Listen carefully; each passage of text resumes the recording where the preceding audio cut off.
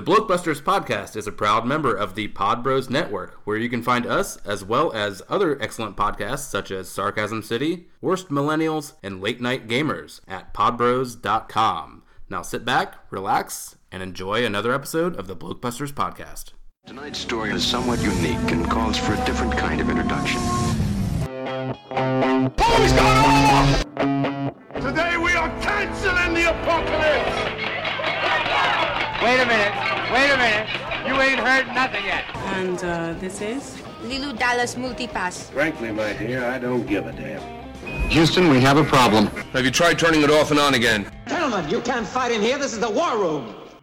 Now, where was I?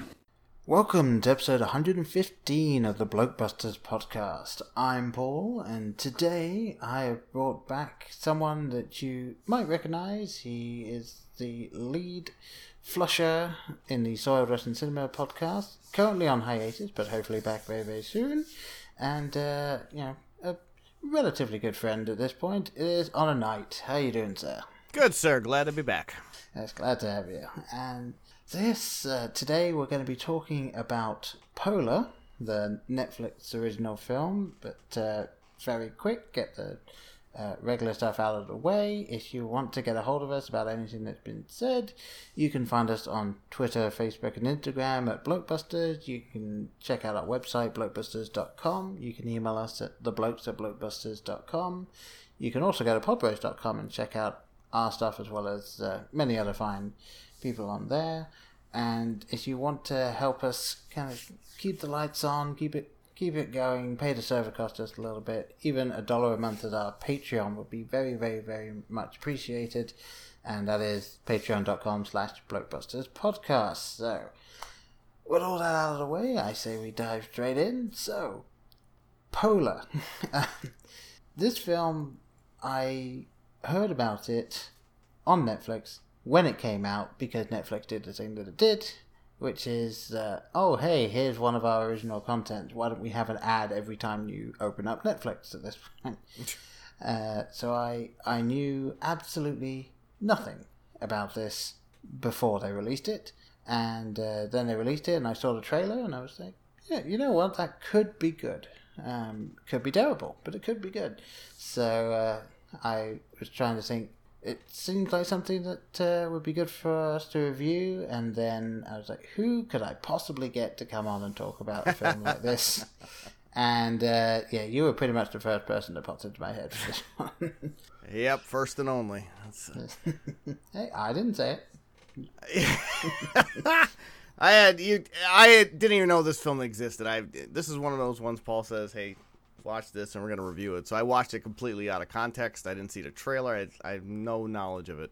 Well, so first of all, there's two things. Number one, I had to miss the Leaving Neverland documentary for this shit. And I would rather be watching Michael Jackson have sleepovers than poor Mads Mikkelsen killing a lot of people. Okay. Number two, it's not about fucking polar bears. And so I'm going to take issue there. So I think we had, those are my two main bullet points. All right. We can move forward. I was saying, this will be a very quick review, apparently. we can elaborate, but those are my two sticking points. Michael Jackson is not in this, so we have to throw the first one right out the window.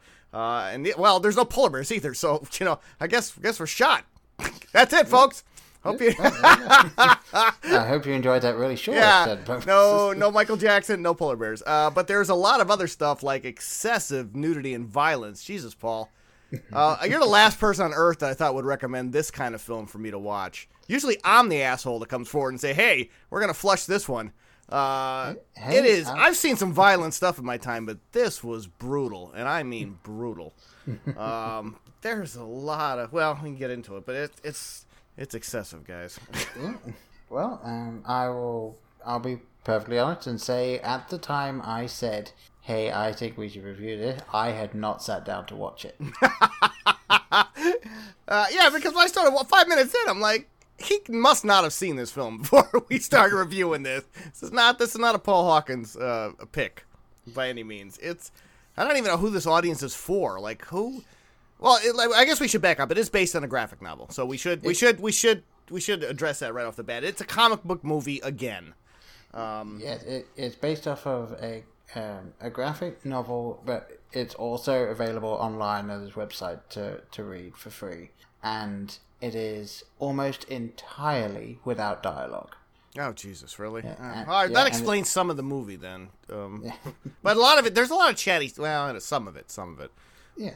Did you look at the comic at all? I did not, obviously. I have no context. I looked at, like, the first chapter. Right, same thing. Of it after I saw it. And, yeah, the first chapter of the webcomic or the comic, however we want to call it, is possibly, I would say, the most memorable scene from the film. So, but it's which one was that? There's a couple of them. I think there's a couple standout scenes in this film. I would say when the team is trying to get him in his cabin. Oh, that's actually probably the highlight of the movie. We'll get into that. We can cover that a little later. But that was probably the one point that I can say that's awesome.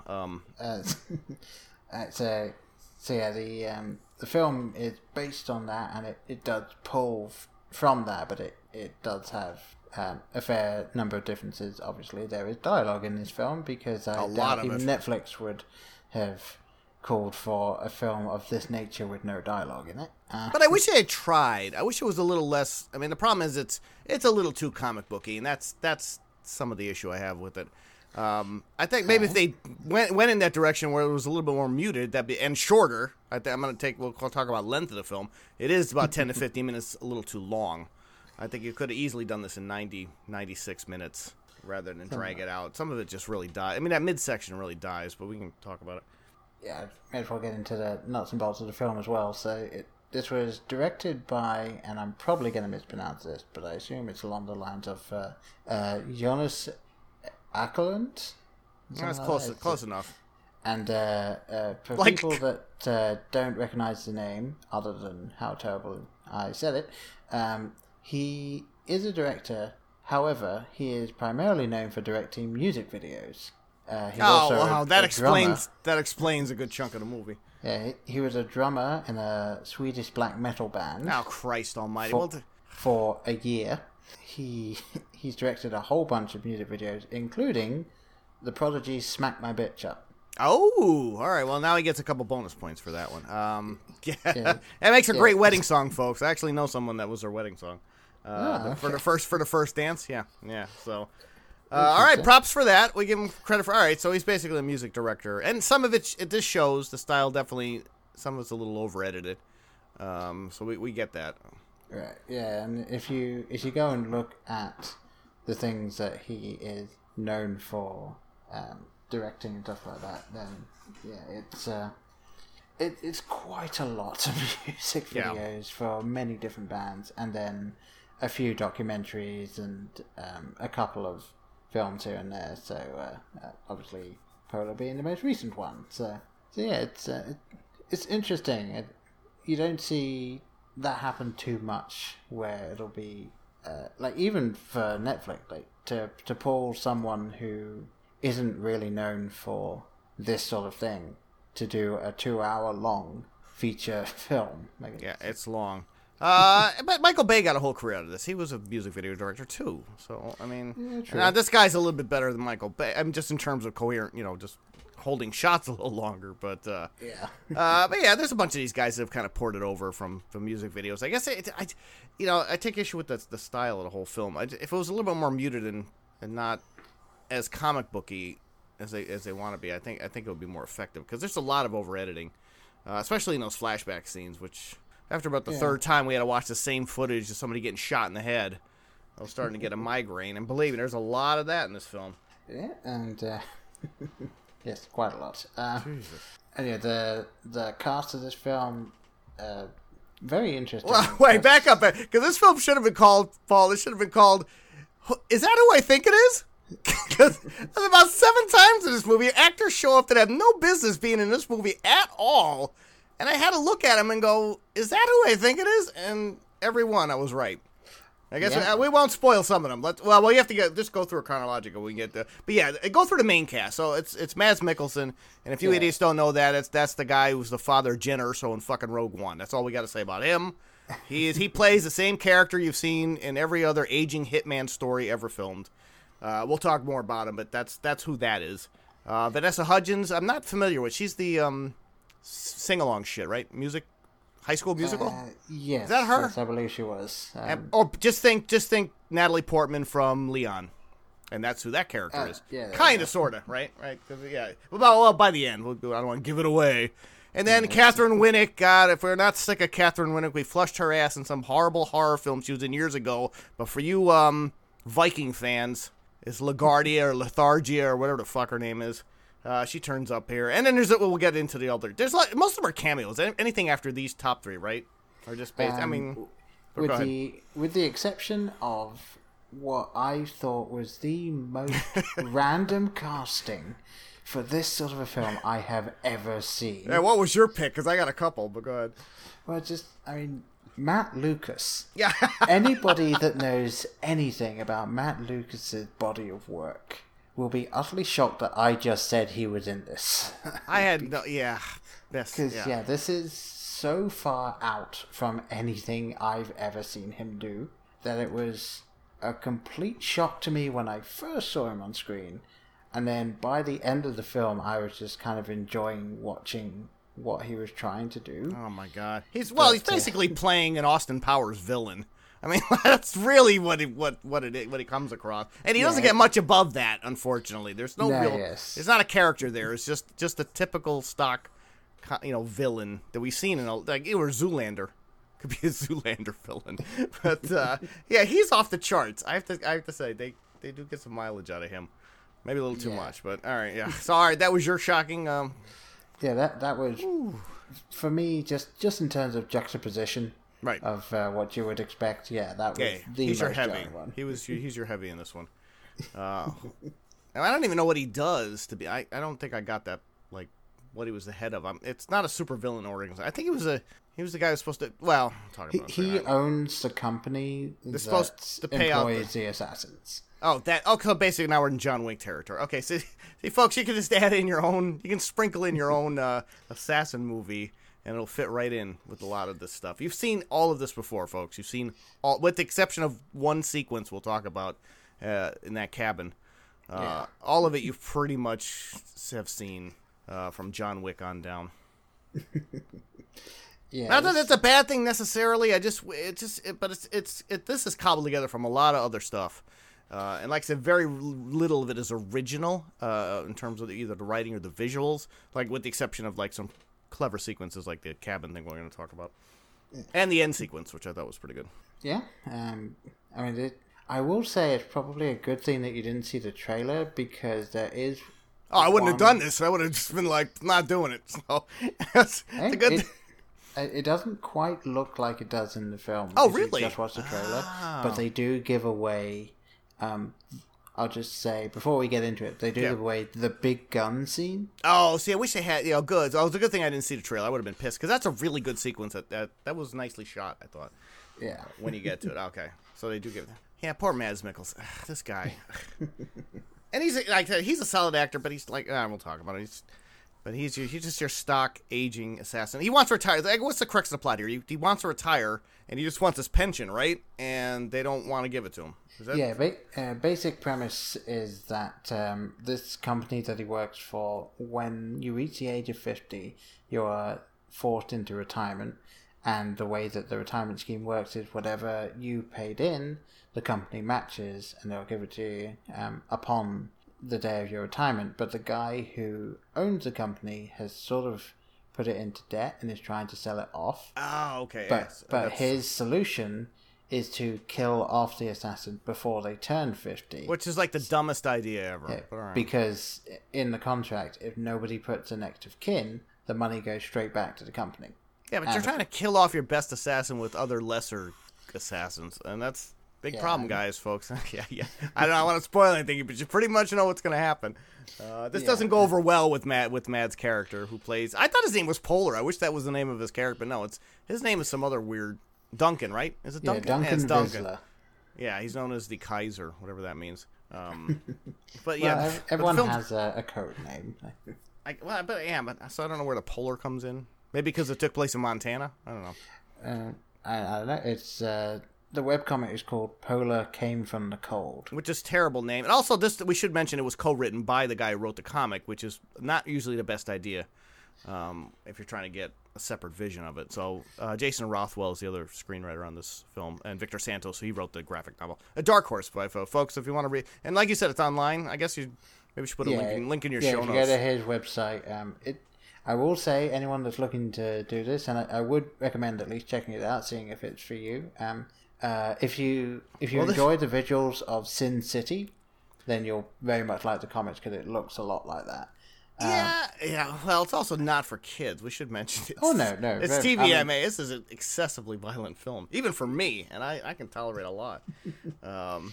Yes, this is not for kids, folks. Don't let your 12-year-old watch it. No, it's it is a little bit difficult to navigate because the way it works is you have to find the first page, and then it feels like you work backwards. Oh, really? Rather than forward, yeah, because the button to go to the next page is on the left-hand side. Oh, come on, really? So, it's not a perfectly put together website, but I feel like it's just a website to have the thing online. Right. And so, that's kind of his advertising, his stuff, and then you can, from there, buy the novel itself if you want to get that. So, if you don't want to have to go all the way through that, you can do it. Oh my God, yeah. I wish he shot the movie like that, just backwards. Like the openings in the middle. Probably would have made more sense. I'd say, kind of do Polar Memento. Yeah. Which might have been more interesting if you sort of like mix some of this around, but okay. That's it. All right, so that's the crux of the plot, folks. So that's how it starts out. It starts out. Yeah, he is 2 weeks from retirement. Yeah, that old school. 1 day from retirement now. But yeah, he is 2 weeks from retirement, and he's asked to go on a job to kill someone, which he doesn't want to take. Until he is offered double the money to do it. Well, don't forget the opening, though. We open with those other killers in Chile. And if you want to give away, is that who I think it is? Cameo number 1. Yep, Mr. Johnny Knoxville. Yeah, himself. The fucking jackass guy turns up at the head of this film, literally in the first minute. And I'm like, I was hoping we were going to watch a Jackass movie. Unfortunately, it doesn't go well. And some hot chick. There's always some smoking hot chick. Which is one of the killers, I believe. Yes, she's one of the group. So it's there's like a bunch of bad killers, guys, and there's like 4 or 5 of them, and they're all weird fucking looking. This is something you'd see out of just another one. He's over stylized, like a John Wick film. They all have like characters and they have weird outfits and that kind of shit. So they end up killing Knoxville. I guess he was a target for. He was another, right? Wasn't he another? Yeah, assassin, right? That retired. He was. That's to say, I'm not 100% sure. I feel like the idea is that he was supposed to be just about to retire, but he was already at his house, like in the middle of nowhere. Right. So it's like it feels like he would already have been retired, which means that the money wouldn't have gone back to the company. Right, and there's a Viagra joke in that scene, which is funny as a Viagra joke could be, I guess. Well, I bet you Knoxville himself asked for that. He probably did. Yeah, he did. The guy does die at full mast. Let's just say that. Yeah, so he gets killed, and that's. But again, this is all over stylized stuff that you've seen. Lots of close-ups and insert shots and snap zooms and a lot of blood. And I'm telling you guys, there's a lot of blood in this film. It is CGI and real. It's gruesome. The movie is flat out gruesome. I will say that when it comes down to the amount of blood in it, like it is quite obviously over the top. Yes. With regard to that, and I actually kind of enjoyed that aspect to it. If they leaned into it, I thought it'd be better. They didn't really. I mean, it's presented as it's there, but it's not. There's no humor to it. Like it's just a lot, especially there's a hallway sequence much later in the movie, where Mikkelsen just goes on and on and on, and after a while you do start laughing. Because you kind of get it, but then I don't know. I don't know if there's enough winking to say, to throw it over the top, Well, in scenes like that, I feel like they were trying to go more gritty, like the hallway scene. But in some scenes, for instance, I would say the large gentleman in the last place that they're trying to look for him. Oh, the fat guy. That takes probably, I think, 6 clips overall from the different guns that are trained on the guy. Yeah, that guy gets they're good. Yeah, that was the point for me. That was them basically telling you, we know. Nice. This is a lot. We know, but we're doing it anyway. So they're hunting down people who are going to retire or about to retire, and of course, and then we're introduced to that fat guy, Matt Lucas, who's our villain, who's our Bond villain for this time out. An assortment of yellow suits, red suits, very colorful guy. And if you're familiar with Matt Lucas, this will be a shock for you. So. Yeah, very much so. Yes. And Catherine Winnick, we should mention, she's the number one person. She's the number one too. She's the Robert Wagner character to the Matt Lucas character in this film. Winnick doesn't get to do anything fun at all. I never thought she was that great of an actress, but she doesn't get naked at all. Sorry, folks. And she just says the same thing every time. Speak, right? Every time she answers the fucking phone. Speak. Like, we get it. Yeah, pretty much. Yeah, she's... Oh, she did lick a girl's butt, though, right? Isn't there a strip club scene later on? I believe that's right, yeah. So that's kind of cool. So if you're into that, I guess that's your one. That's the best I can give you, folks. Sorry. But otherwise, she's pretty straight in this. She doesn't really have much to do. Yeah, and it's one of those things where I feel like her character is kind of pointless. Well, you need somebody to talk to. She's the direct contact to Mads Mikkelsen's character. You need somebody to do that, but I guess it could have been anybody. Yeah, that's the thing. I feel like it was just, this guy isn't going to listen to the owner of the company, so we need someone that he's clearly got history with. But is she an assassin too? Because if she is, she doesn't do anything in the movie to warrant that.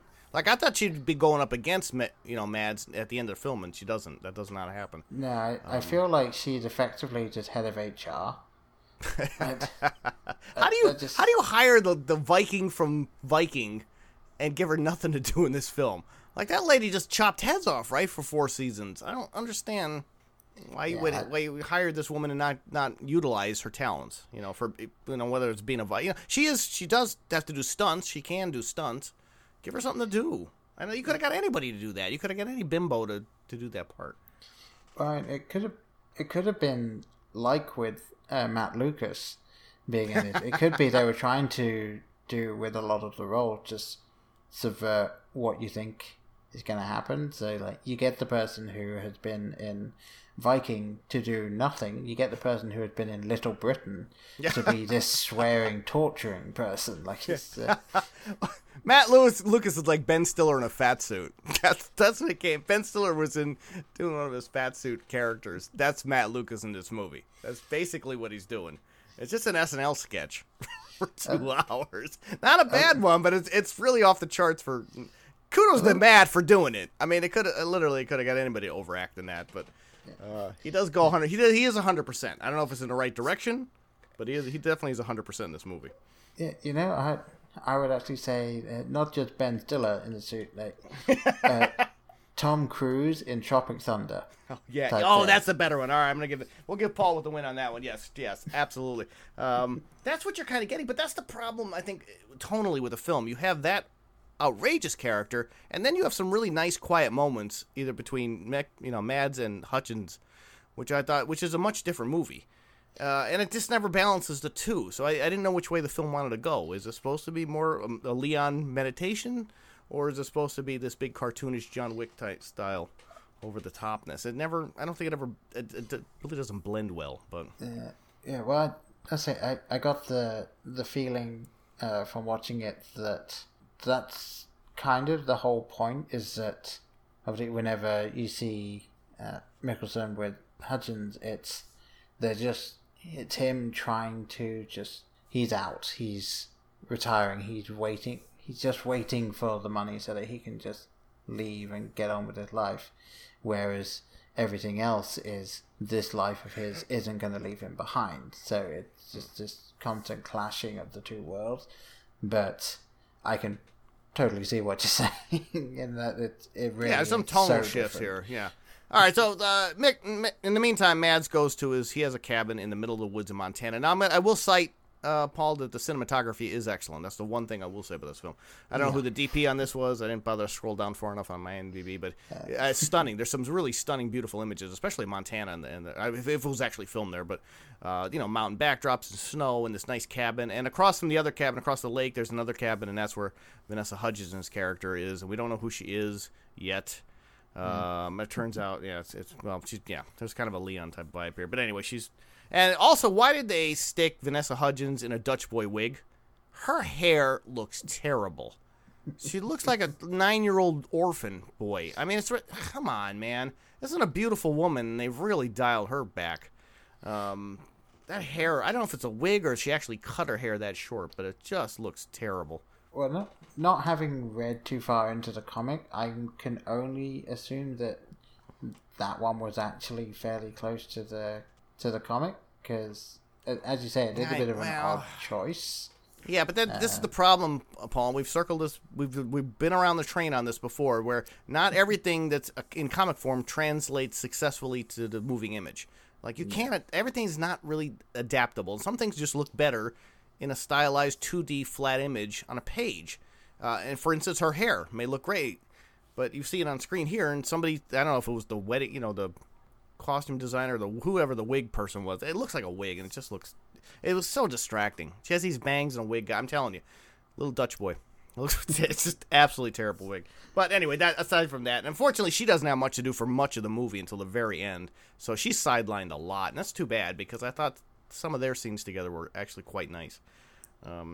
It was very interesting to watch and then think back on afterwards, because it's quite clear that there's something going on with her, but I didn't feel like they telegraphed it too much. No, they didn't actually. That was actually kind of a surprise, but the problem is it's kind of a cheat, because you only get so much of that flashback from him. So by the time, then it reveals at the end. So it's kind of just one of these flashback cheats, folks, and we know how much we love those. I feel that it obviously wouldn't have made sense in as far as and of course we're just spoilers across the whole board here. We've already done it a few times, but he's paying money every single month or even year. I'm still not 100% sure exactly how it worked out, but he's paying money to pay for the surviving member of the family's education. Right. But I feel like the way it should have worked is that he pulls open the thing and he sees everyone dead, but then he finds out after the fact that one was actually still alive. I feel like that would have been sort of more for him, just staring into this one kid and just realizing what happened. But I think finding out afterwards would have been even more of a shock for his character. So yeah. Spoilers, folks.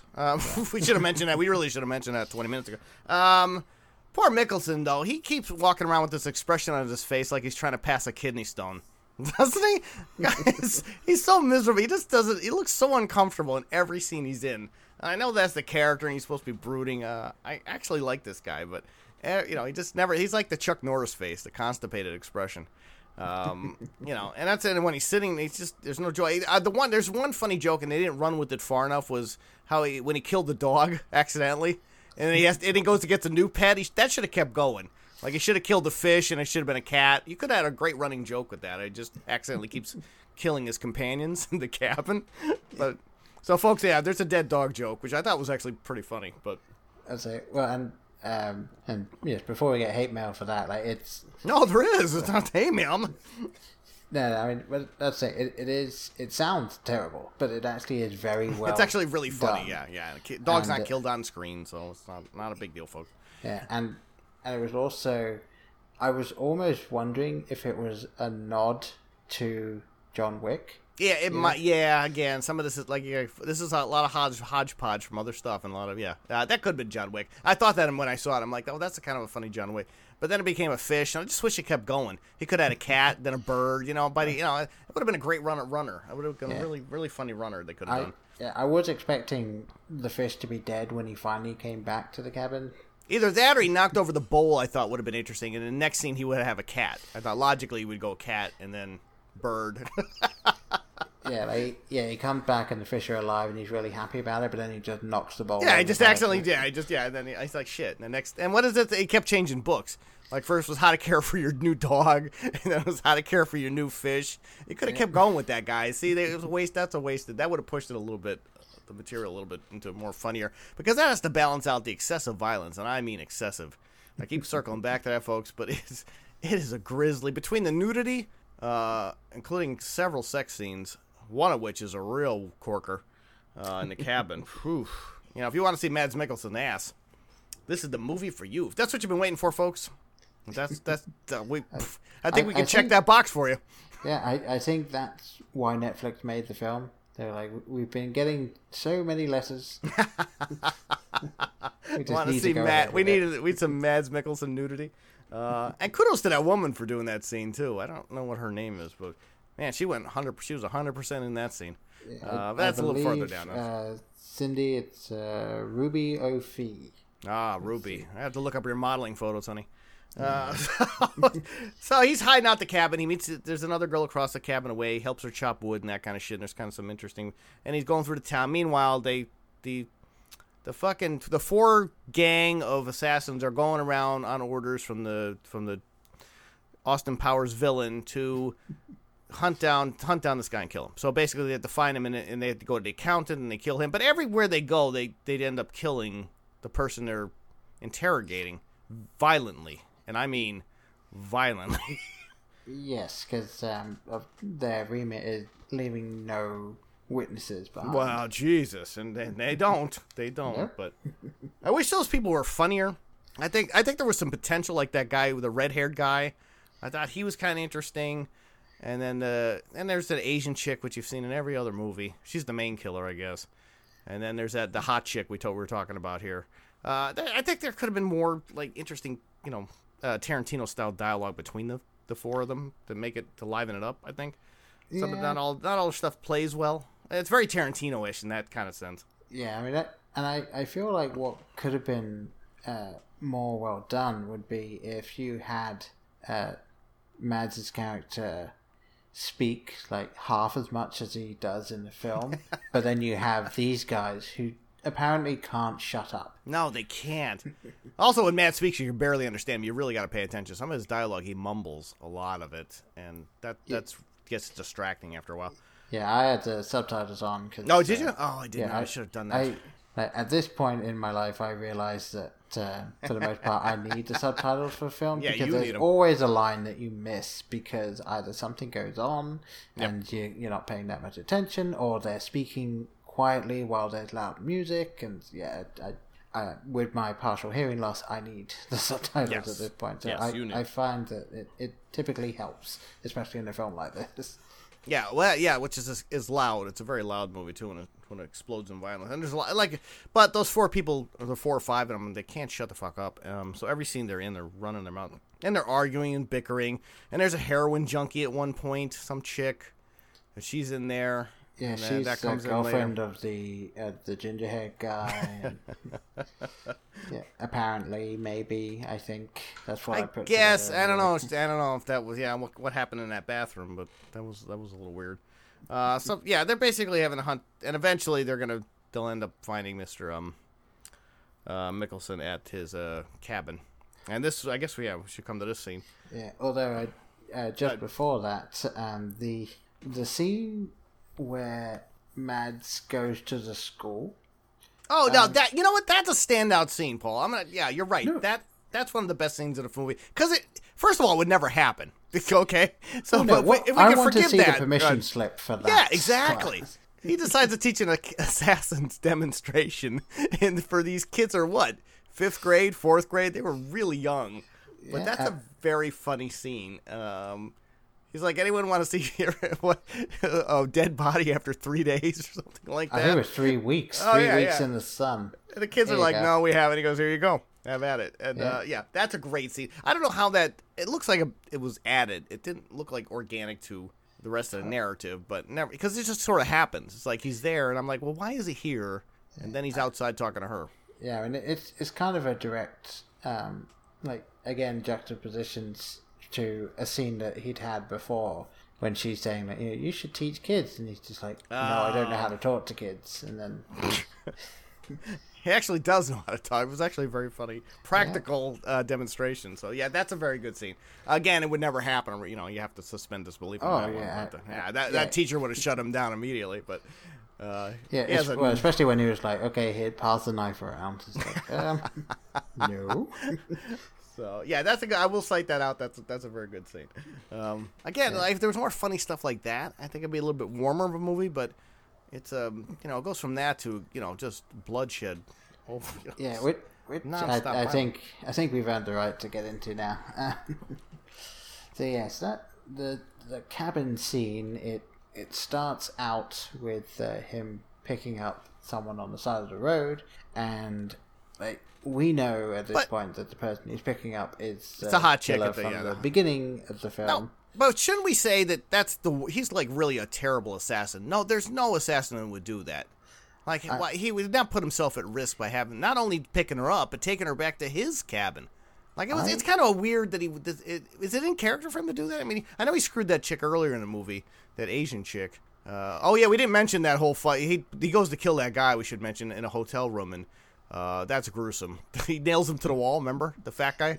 Oh yes. That really sets the tone. Nails him to the wall. Yeah, but anyway, he was screwing some really real hot chick with a kid. So is that in character for him to take? I don't know if he would have done that. I think his radar would have been up that something was not right. Well, that's the thing. I think that from the moment he stopped to pick her up, that he knew something. Oh, so you think right. he knew something? They were coming to get him. Okay, all right. So let me tell you, folks. When he's get the offer to do her, he does her. This puts the term graphic sex scene in real context, doesn't it? It's graphic, and it goes on for a while, guys. He really does her just about every way from Sunday. And kudos, like I said, to the woman who's 100% in that scene. But, whew. Yeah, it's also interesting to think of, so clearly this team's setup is that this woman goes and has sex with the Mark. Right. And they then kill the Mark right at the end, right? But it's with a sniper rifle, and then there's two people that are approaching the cabin. So there's one guy way off of this with a sniper rifle, and then there's two or three that are coming up to the cabin. Yeah. But just think, how annoyed must the rest of the team be at this point? Let's say this is their 10th mission. That's 10 times they had to listen to her go for half an hour before they could just I don't understand why they would have waited for him. Yeah, that goes for a long time, folks. Longer than it probably should have, even for a movie stand. I'm like, we get it. After the first couple times, but then there's 3 or 4 or 5 sequences there. So I'm like, well, where's the payoff on this? I was actually I'd lost track of time, just watching these guys screw. But once the attack happens, let me tell you, this guy has to do the rest of the scene nude, and it's kind of an amazing sequence of how he gets out of that situation and ends up killing these four people, I think, at the time. Not the fifth one's gone out there. Just absolutely stunning. This is a good example of good editing and good stunt work, I think, on the part of the actors and the filmmaker. It's a really well shot sequence. In fact, if you just want to fast forward to that, I wish I had the time stamp on it, but it's a great example because he has to go inside and kill those, and he has to go outside, and he's nude for a good chunk of it. Yeah. It's like I said before, I think it's probably the best scene in the film, just from the pacing of it is really well done. The way he dispatches the people is really well done too. It's excellent. Yeah, it's just a really cool scene, and as you said, a good example of editing done right. Yeah, I just wish it was in a better movie, but yes, this really is. I guess everything and you run into that problem where your whole movie's built around one scene. They knew this scene, I guess, was in the comic, so they knew they were going to have to adapt this scene. It's a standout scene, but it's everything surrounding that kind of gets away. And again, length is an issue too. Like I said, this film it takes too long to even get to this scene. But when it does, you're not going to be disappointed, folks. If you're into this type of material, it's really a stellar sequence to watch. Yeah. Yeah, even with a nude Mad Mikkelsen running around. But when he kills her with the axe, I thought that was probably one of the best kills of that. He takes care of her ass real quick. Yep. And then Yeah, the next one, let's say, like, he's nude and he goes outside. And, like, you have to think how far away this sniper is, and he walks around to get... Yeah, that was, it totally nude. Also, I want to back up for a second. We were talking about funny sequences. How about that one where all the killers went to that one house and the guy tried to jump out the window? And he just bounced on it. I wish there was more funny stuff like that. He ends up getting killed later on, but like that, again, if you're pushing the material, but then you go from that to a sequence like this, which is dead serious and extremely well executed. So it's hard to know where the line falls on this film. That's the problem with it. I just wish it was just tonally more consistent. Because every time I wanted to get on board with it, I'm thrown out of the movie by some other wackiness. Like something else will just stop the film cold, or there'll be some other comic scene that doesn't fit with the previous scene. And I'm like, man, like just pick a tone here. And it does feel like they wanted to keep the grittiness of the comic, which they definitely do with some of the scenes. Yes, they do. But then outside of that, they weren't able to fully understand that, okay, you can have the humor now, but you don't have to go that far. Or right. Like in there was a clever scene in that scene we were talking about the kids, where the kids are asking normal questions about his travels, and his only frame of reference for the countries he's been in is the people he killed and how he killed them. And I thought that was clever. That was a nice juxtaposition of the two. Again, but that's one thing, and then you're thrown into some other wackiness, and then you're thrown into something else. So stuff starts getting lost, the longer it goes on. Yeah. But this scene's a good one, guys. This one is the one, really to highlight the film, and the end scene. We'll get to it. It's coming up, but yeah. I will say as well, I didn't notice it too much at the beginning of the film, but the music in this is quite good, and especially right at the end of the film, it seemed to really kick in really well, and it's all by Deadmau5. Oh, that's interesting. Yes, the music. I like the music. I also like when they weren't using music. There's a couple sequences that don't have any music. Especially a hallway sequence we're going to get to near the end there. Just him killing people, and I thought that was effective too. So the sound editing on this film is really good. So he knows these people are after. He knows that he has to kill this ultimate guy, and he kills all these fucking clowns, and so he has to go get help from somebody, an old assassin. And here you go. Here's is that who I think it is? Number 2, fucking Richard Dreyfuss. Yep. Like, we're talking Jaws Richard Dreyfuss, folks. We're talking that Richard Dreyfuss. Mm-hmm. First of all, I barely recognized him. He looks terrible. I don't know if it was intentional or he's just at the end of his life. He's bloated. He looks absolutely terrible. In fact, I had to do a double take. I'm like, because he started singing. I'm like, that guy looks like Richard Dreyfuss. I'm like, oh God, that's actually Richard Dreyfuss. So folks, it's depressing. If you can't handle that, just skip over that scene and he has one scene that anybody could have done. They could have brought in a day player to do that scene. They didn't need Richard Dreyfuss, Academy Award winning, right? Academy Award winner Richard Dreyfuss, I believe. Yeah, but here, I don't know how he got into this movie. I think he just wandered in from craft services. I think he was just on a break and he just poked his head in the studio and he was like, hey, you got karaoke. And it does seem like there must have been a family connection somewhere. There has to be. There's no reason for him to be in this movie. He has nothing to do. He has one scene of just exposition, and he tricks Mads, and they end up catching him because he's able to drug him. But anybody could have done this, dude.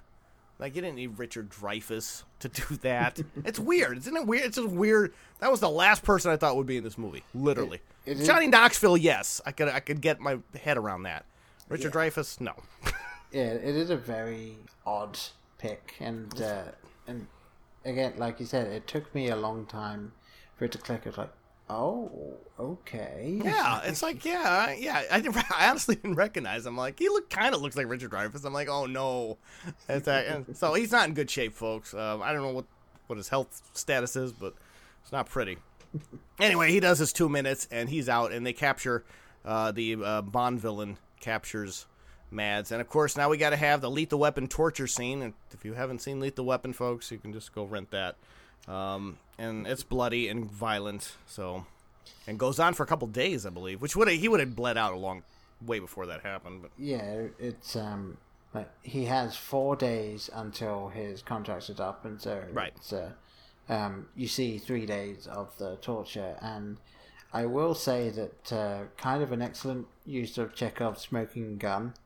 Yes, good use of music. We'll give that. Yeah, also, we should say he kidnapped Vanessa Hudgens and turned her into a heroin junkie. So he does have her in his possession. That's why he's there to get her back.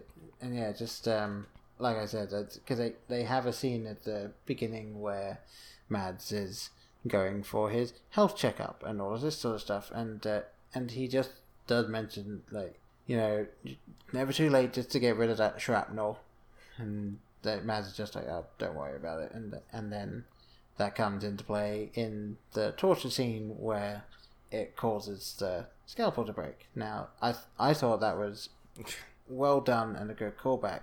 However, the fact that he then uses the broken scalpel blade to pick a lock.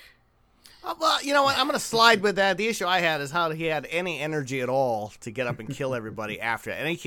And let me tell you, from that point when he gets up to the end of that sequence, he must have killed like 30 people. It's a lot. And I mean, there's no way this guy would have had any energy to do it. First of all, they stabbed his eye. He would have bled out from that. Yeah. He lost an eye. He does lose his left eye. And he had a lot of wounds. But anyway, yeah, this is another example where technically it's well done. There's good editing. The stunt work is fantastic. The hits are brutal. And not for this first opening sequence, but then later on in that hallway, he has to go down some tunnel. It's really a tunnel, folks, not a hallway, like Daredevil. And he has to kill a lot of guys in that tunnel. and it's real. And that's where the music actually drops off, and you're just watching him just go through the sequence. And it's pretty stunning, I have to say, even for one of these type of movies. Yeah, well, I was actually going to bring up Daredevil. Yeah, imagine if Daredevil killed people, and that's like, this like is what you would have seen in that show. He had some really good kills in that. But yeah, it's a long, long sequence. But he does get out of this situation and gets patched up by some black chick who was not introduced anywhere before. Just another character they got to try. I don't even know who the woman is. She was fine, active. Yeah, I need to cite out her color. She's an African-American actress. She was fine for what she had to do. But again, this is another character we don't know. Like, he finds a safe house, and, and like within a day, he's back up. Look, this guy there's no way this guy would be functional, even to do this end sequence. I mean, he was in bad shape. Yeah. You have to, there's only so far you can suspend disbelief before you got to start questioning stuff. Yeah, it really is just, like, it's not even really plot armor, because he quite clearly doesn't have that, based on how badly he's beaten up. But it's just he's effectively got the stamina of a Saiyan, because he's beaten up, he's cut, and all of this, and then within about 5 hours of sleeping it off, he's pretty much fine. And I bumped my shin a couple weeks ago, and I thought I was done for the night. So I can't imagine doing what this. There's no way I'd be able to do what this guy would have been through and still get up and walk around. He lost an eye, for Christ's sakes. Yeah. It's crazy. So anyways, he gets patched up, and this woman that he used to know, I guess he used to be a former lover, whatever he was, she has access. She has, conveniently, a lot of Fast and Furious weapons, like a shitload of guns, like automated guns, right, with these fun gloves. Now, the glove thing is cool. We're getting to that sequence, but he has to get loaded up with some things to have a final standoff. Yeah. Although, I will say that it did make it seem like we would end up in almost Matrix style in the shootout scene, where it just be here's a gun, and he only uses the one thing. The two of them, yeah. There's two of them, I think. Well, okay, yes. So. Yeah, there's like I say one. He uses two of one thing. Well, that's because we got to get to the end of the movie. It's been going on for so long. They don't have time to do another full blown shootout, especially after that hallway sequence. So anyway, yeah, he wants an exchange. He'll exchange his life for the Vanessa Hudgens character's life, and they set up a meeting place. And of course, the bad guys think they got to jump on him because they find him. They track his cell phone, which everybody does now. Anyway, he's waiting for them in this warehouse. And this is the second best sequence, I thought. How he takes out, 20, 30 guys. There's quite a few of them.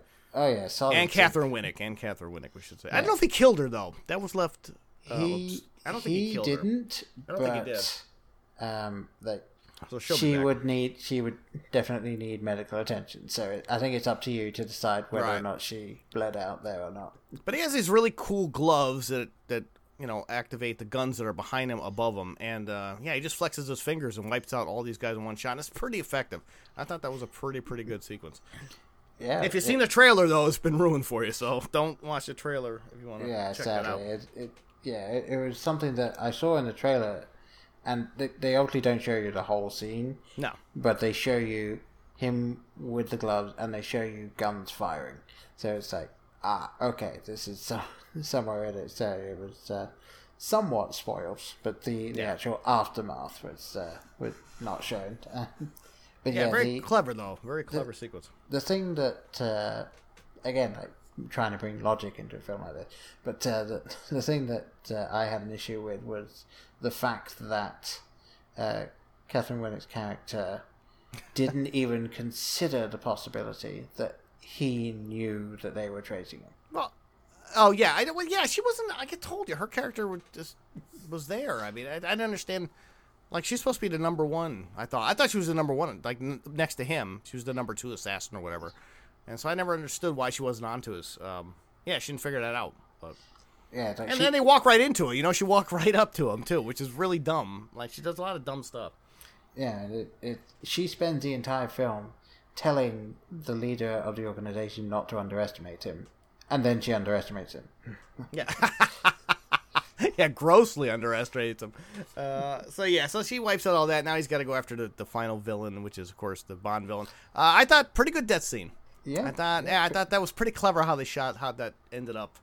He gets it good. He gets it real good. Oh, he does. And I really enjoyed the way that the guards were just like, fuck it, I'm That done. was a great, that's another thing I really liked that. And he just let him go. Like, he's like, they were no more threat. They scoot by him. I thought that was really clever. Yeah, and the first guards, when he walks through the door, and they just go, he's upstairs, first door on the left. So yeah, Mr. Matt Lucas dies a horrific death. Pretty clever, I thought. I guess that was from the comic too, I'm sure. It looks like a little comic panel scenes. They have a lot of that in this movie, these little stylized shots. And that's one. So he does get it really good. Yeah. Victim of his own weapons, I guess. And then the poor receptionist. Yeah. Clean up that mess. Yeah, and I did just like this kind of like, the Mr. Bluth just at the headless body just spurting out. Oh, it's great, yeah, just blood pouring everywhere. Oh, man. It's like, yes, that is Mr. Bluth, or at least it was. So he gets the girl, he rescues the girl and takes her back to the cabin and weans her off the heroin, just all in 10 seconds. And then, of course, we get the big reveal here. As it turns out, the girl that he was interested, this girl turns out to be the girl. Now, did he know this was the girl or not? That was in the hit gone bad. He had a hit that went bad, and it was a 9-year-old girl who was left alive, and this turns out to be the girl, and that's why he's been paying out this money. Did he know that this was the girl or not? He did not. Based on everything we're given from the film, he did not. Okay. Because she even asked him, like, were you not curious? Did you not look me up? And he said that he didn't want to interfere. Okay. And yeah, all right. Okay. Yeah, I can see. All right, I got it. Yeah, I thought again, Vanessa Hudgens. I don't know if she's. I know I was distracted by the stupid wig, but aside from that, I don't know if she was miscast or not. I thought maybe there's another actress who would have been a little bit stronger. She has to do some serious. Unfortunately, her big emotional stuff is right here at the end of the movie, which sucks. So just when the movie is getting going, it ends. And I wish this was pushed forward a little bit and there was a little bit more from her. Because like I said, you don't know why she's like, jumpy and gets freaked out with guns and shit like that until this scene. And she's doing some, like, she's 100%. I'll give her credit. But I don't know if she was the best choice for this role. I think there may have been an actor who would have came across a little bit more convincingly. I don't know. But there's a lot of glycerin tears in her face, which I didn't really buy. And you can always tell the difference through lighting, but I don't know. I didn't quite buy it. I like the end shot, though, which is basically the Leon the Professional shot at the very end, because now they're going to team up, and it looks like there's a whole series of movies, right? That's the other problem. The movie doesn't really end. It stops. I don't know if they're going to make any more. Oh, yeah. Well, it's set up to make more. I don't know if they will, but that ends as clearly that they're going to team up and go after some other people. Because remember, that's what she asked him. She wanted to know about the guy who set the hit for my father. Yeah, and so that's who she was. He didn't know, but that's the last shot of the movie. It's the Leon the Professional shot where they're just kind of staring at the camera for no reason, waiting for somebody to say cut. I hate that shot. And then the movie just ends. It just pulls back, and you're like, what? So the movie's just getting going.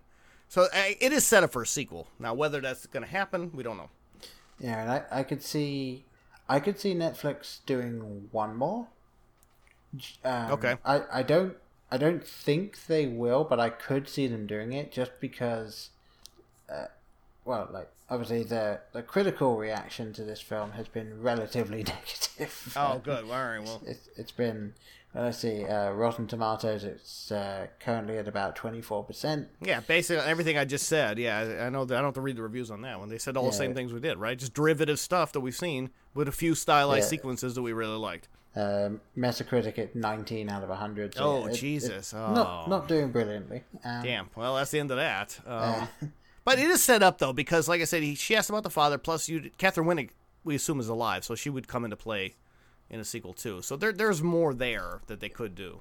Yeah, and well, I mean, you've got Netflix clearly will put money behind films that do quite badly or like get the press, because I mean, Adam Sandler.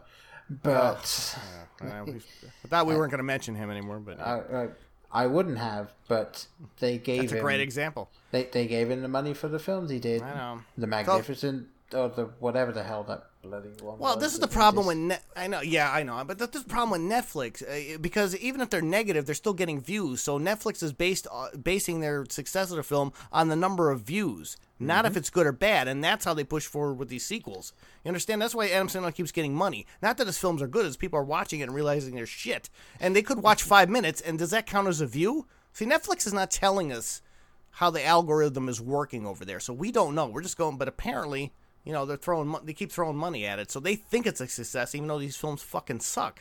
Yeah. You know? Well, that's the thing. I think that I think they're very well aware of this sort of stuff, and I do think that I'm all for them not saying how they work out their... No, I'd like to know. I'd rather know, man. Yeah, I'd like to know, but I am still perfectly fine with them not giving it out, as long as they still keep doing most of what they're doing. All right, this is the same network that did Green Book, okay? Probably the most racist film of the year. So I don't know. These guys aren't really too high on my list. We've been bashing Netflix for a while now.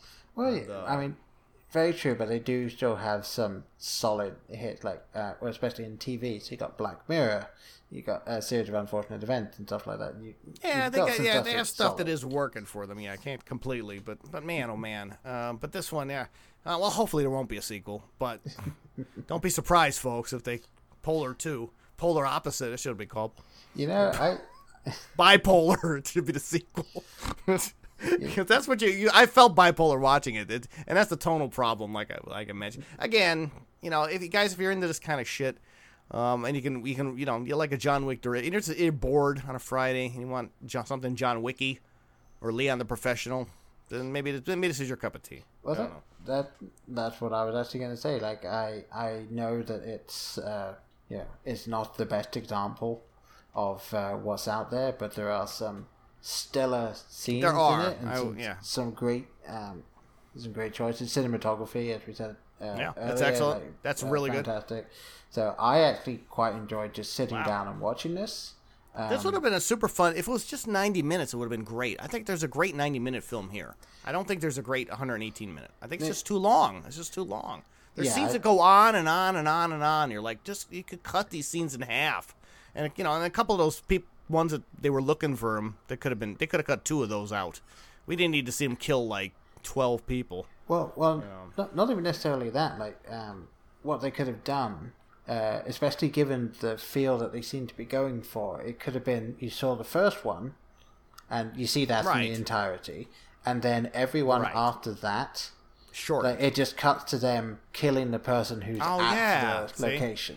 So you could have condensed probably 8 minutes of screen time down to 2 with that, or maybe 3. Yeah, you're right, Paul. You're right. That's a very simple edit. That's a very simple edit choice, and that would have cut some of the bloat out. I feel. I think you're right on that, Paul. I think you're right on the re-edit on that. And I mean, hell, if it was legal, I would give it a go myself. Well, you can do your own fan edit and call it a fan edit. But yeah, if you got the time, Paul, go ahead, cut that shit down. That could be your new thing. I'll watch that. I'll watch your version of it because, yeah, just take out the bloat. All you do is take out some of the bloat, and I think you would have a funner movie. I think that like some of the when the humor works, it works, and when the serious stuff works, it works. It's just tonally they're just not working together. Yeah. So it just needs to be blended a little better. So like I said, there's good stuff here, I thought, but I just wish it wasn't buried with everything else. Yeah, it's that's the thing. I don't fully agree with some of the critical stuff. I feel like, funnily enough, the critics are a bit too critical of this film.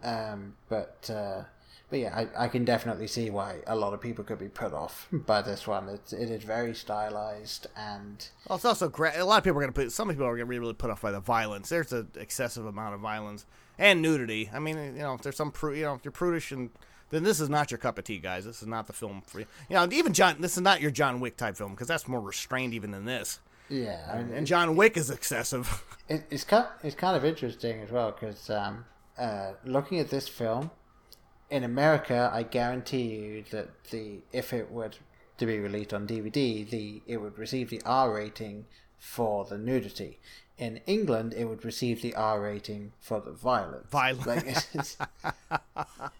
And there was a lot of nudity, guys, a lot. But that's So like I said, if you're bored on a Friday night, have at it. But otherwise, I just say go watch. Just wait for John Wick 3, which is coming out another couple months, April, maybe next month. Just wait for John Wick 3. Yeah, I need to see the second one soon. Yeah, and that's dynamite. So just if this is the type of genre, folks, you like, just hang in there another month, and John Wick will take care of you. All right. I don't think I've got much more left to say on this. Yeah, that's it. We said it. Yeah, just watch John Wick. I don't know what to tell you. Unless you want to see a lot of graphic nudity, some violence, and a really good standout sequence in the middle with the abandoned cabin, or the cabin sequence, for technical reasons. Yeah, check it out. So, otherwise, no, don't watch it. Yeah, and with that public service. It's a film we would have flushed this, by the way. If we were to, good thing we did it on Paul's show, because I would have been a lot meaner on my show if we had flushed this one. I would have been in a real bad mood. So Paul caught me on a good night. Yeah. Well, I need to keep you. Yes. I need to keep you up to date with all of these sorts of films before you come back. So that's true. This is a good warm up. Yeah. Oh, yeah. Absolutely. Yeah. I do enjoy this, Paul. Yeah, it's a good warm up for me getting back into the game. We are coming back, folks. So just hang in there. We'll be. We need to, because we're the only ones left. Everybody else, this country's gone totally PC, and you can't make jokes anymore. So we got to come back and show them that you can, violently. So.